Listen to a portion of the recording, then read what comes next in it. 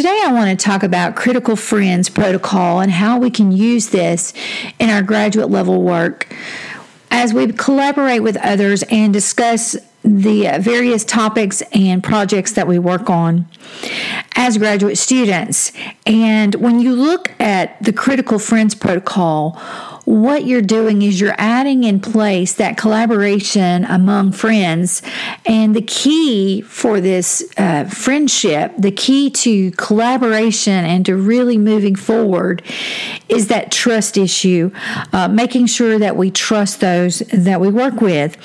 And this particular protocol has been studied and used in terms of how it can better help adults as they're learning. And so we often call that andragogy and an andragogical way of looking at how we learn as adults. And so I want to look at that and see if this may be something that is interesting for us to use at UWI, especially in our UDL course. And when we look at Critical Friends model, the Critical Friend model, and it's the required reading that we have for Module 3, I noticed the term rich Socratic dialogue. One of the things that I've heard in my life is if you are the smartest person in the room, you need to change rooms. What does that mean? Well, when we think about that term, if I am the smartest person in the room, can I grow anymore? Probably not. And so as we're looking at embracing collaborative work, we need to find ways that we're all equally open to learning, and that we don't feel like when we walk into the classroom that we know everything. Therefore, no one can offer us feedback. No one can help us. We have attained all that we need. So that Critical Friend model is there to help you to provide you with some challenging questions. One of the things that I like to use with our peer responses is the questioning part, and I look at that from a Socratic standpoint. We don't want to question a person's intellect or their ability to think, but what we do want to question is where can we take what we know to the next level? Where do we go from here? What can we do next? We should never feel like, well, we're there, we're done. We need nothing else to learn. And so as we question each other, it's not so much questioning the person and what the person has offered, but it's questioning what do we do with that information? What can we add to it? What can we connect? How does it work within the parameters of our current learning model? Where do we go from here? And so Socratic dialogue, it is dependent upon trust. It's open and it's honest. And it is, it's looked at as adding that challenging component. Whatever we say, we should want someone to challenge us to take it to the next level. Whatever we feel we've acquired or we've learned, we should want to better that. And we can do that through having friends that are critical in the terms of providing critique, critical in the terms of challenging us to go deeper, dig deeper. We haven't reached that ultimate point. And so that's kind of what we want to look at here with the Critical Friends Protocol. I like this article. First of all, it talks about the history of andragogy and how that it started in Europe and it has slowly made its way into North America. And I guess, of course, other parts of the world by now, wherever it may have been taught. But it's looking at how adults learn versus how maybe children learn as they're just growing. And it's a very different mindset, a very different way. We know adults are more motivated to learn when they have their own needs and interests met. And it is a life-centered learning process for most of them. Experience helps them learn faster, and that's better. Gives them a background and I guess a foundation for learning that students of younger ages do not have. And adults like to be self-directed. They don't like, for the most part, adults don't care for that authoritarian over them, forcing them and telling them what they must learn and must accomplish.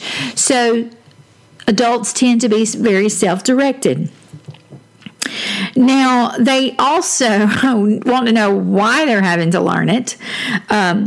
They're responsible for their own decisions, so they like that often the ability to think for themselves.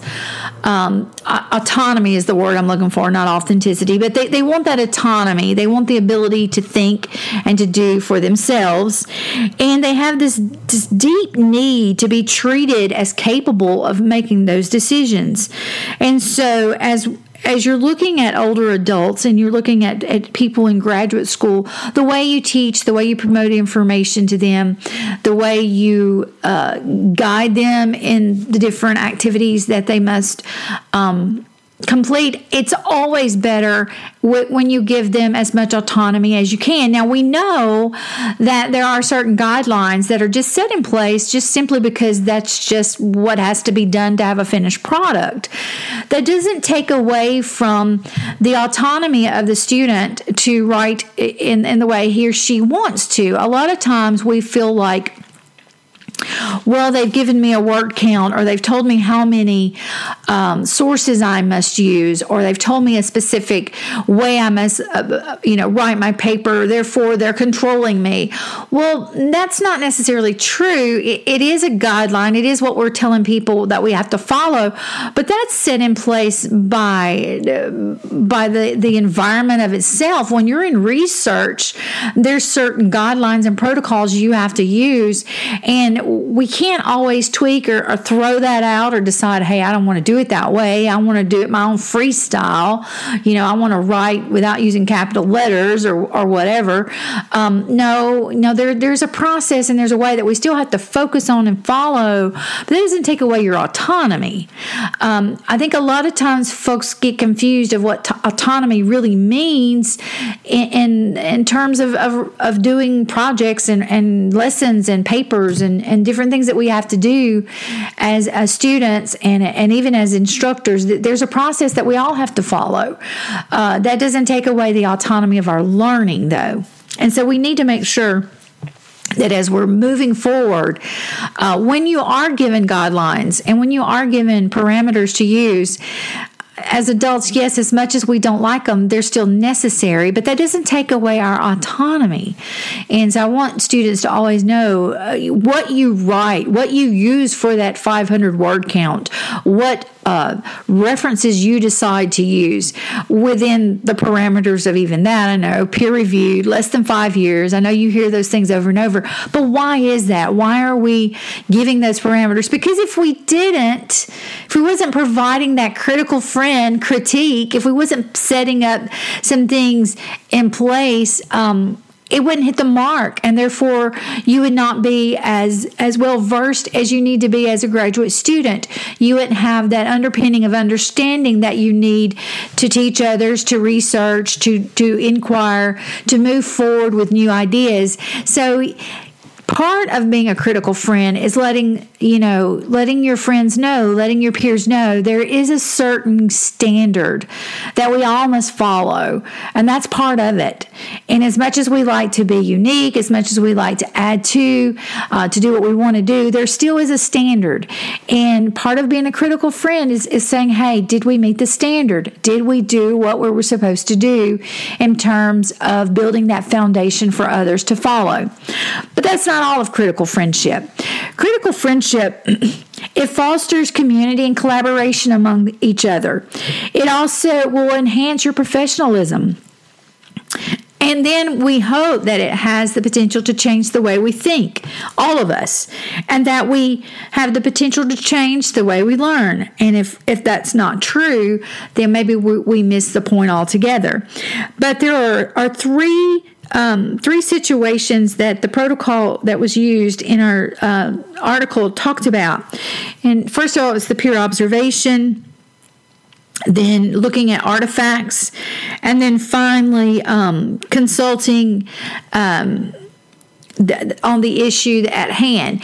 As we look at what we're going to do in UDL, when we get to the part of looking at our modules, having our peers review them, we should use a similar setup where, okay, first of all, I'm going to, if I'm reviewing your module, I will go in and look at it. That's the first thing I'm going to observe. I'm going to see what's there.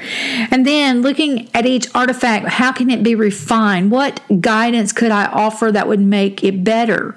That's that critique, that Socratic thinking and challenging that we want to look at. How can we make things better? And then, the instructional issue.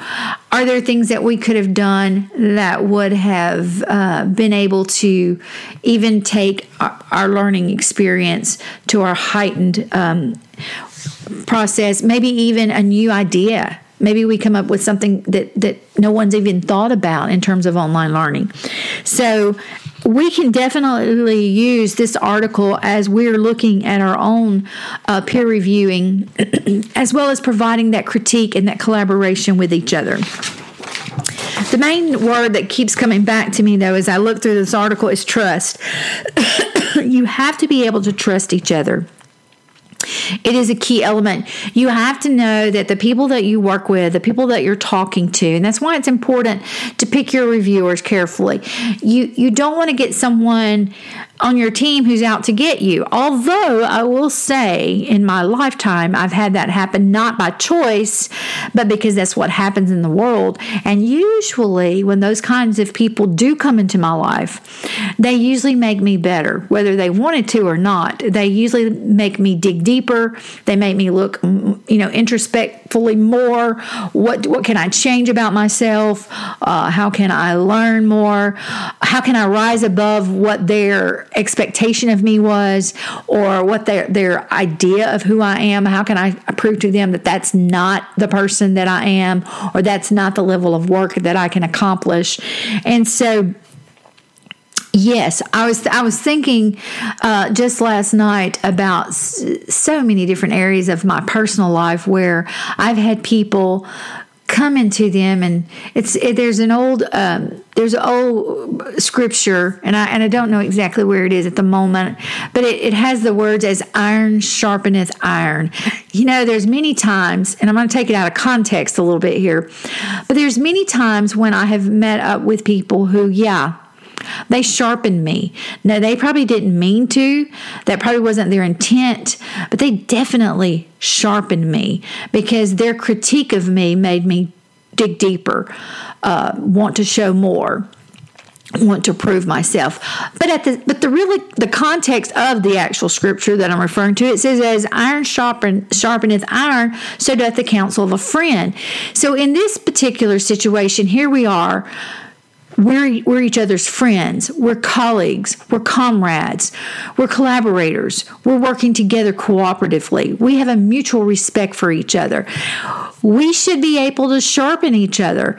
I would be a horrible friend if I knew that someone was doing something that wasn't its best, and I knew that with just a little work and with a little bit of concentration and maybe intention, my friend could have a better product. What kind of friend would I be if I didn't make those recommendations? And so when you pick your peer reviewers, pick someone that's going to be honest with you, that's going to make you better. You don't want to be status quo. If you did, you would not be in a doctoral program. People who are in doctoral programs are not status quo people. You've already proven that you want to be above the cut. So embrace those that would critique you. Embrace those that would sharpen you as iron. Embrace those that would let you know you will have a better product, I believe, if you would consider this particular aspect or maybe another. So let's all be critical friends, and let's do it to sharpen each other so that when we collectively go out into this world, people will look at the graduates from UE and just go, wow, we didn't expect that. And we can surprise them all.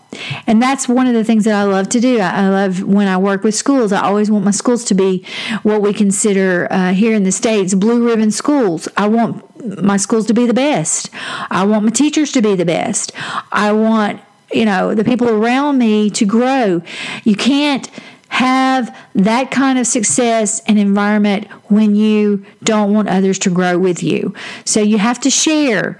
You have to move forward. You have to build. You have to collaborate. And so as we're moving forward, I hope that we all do those things. And I know this is going to be great. So I look forward to hearing your comments and how you're going to select your critical friends, and how we can use a similar protocol as we're moving forward developing our online instruction. Thanks so much.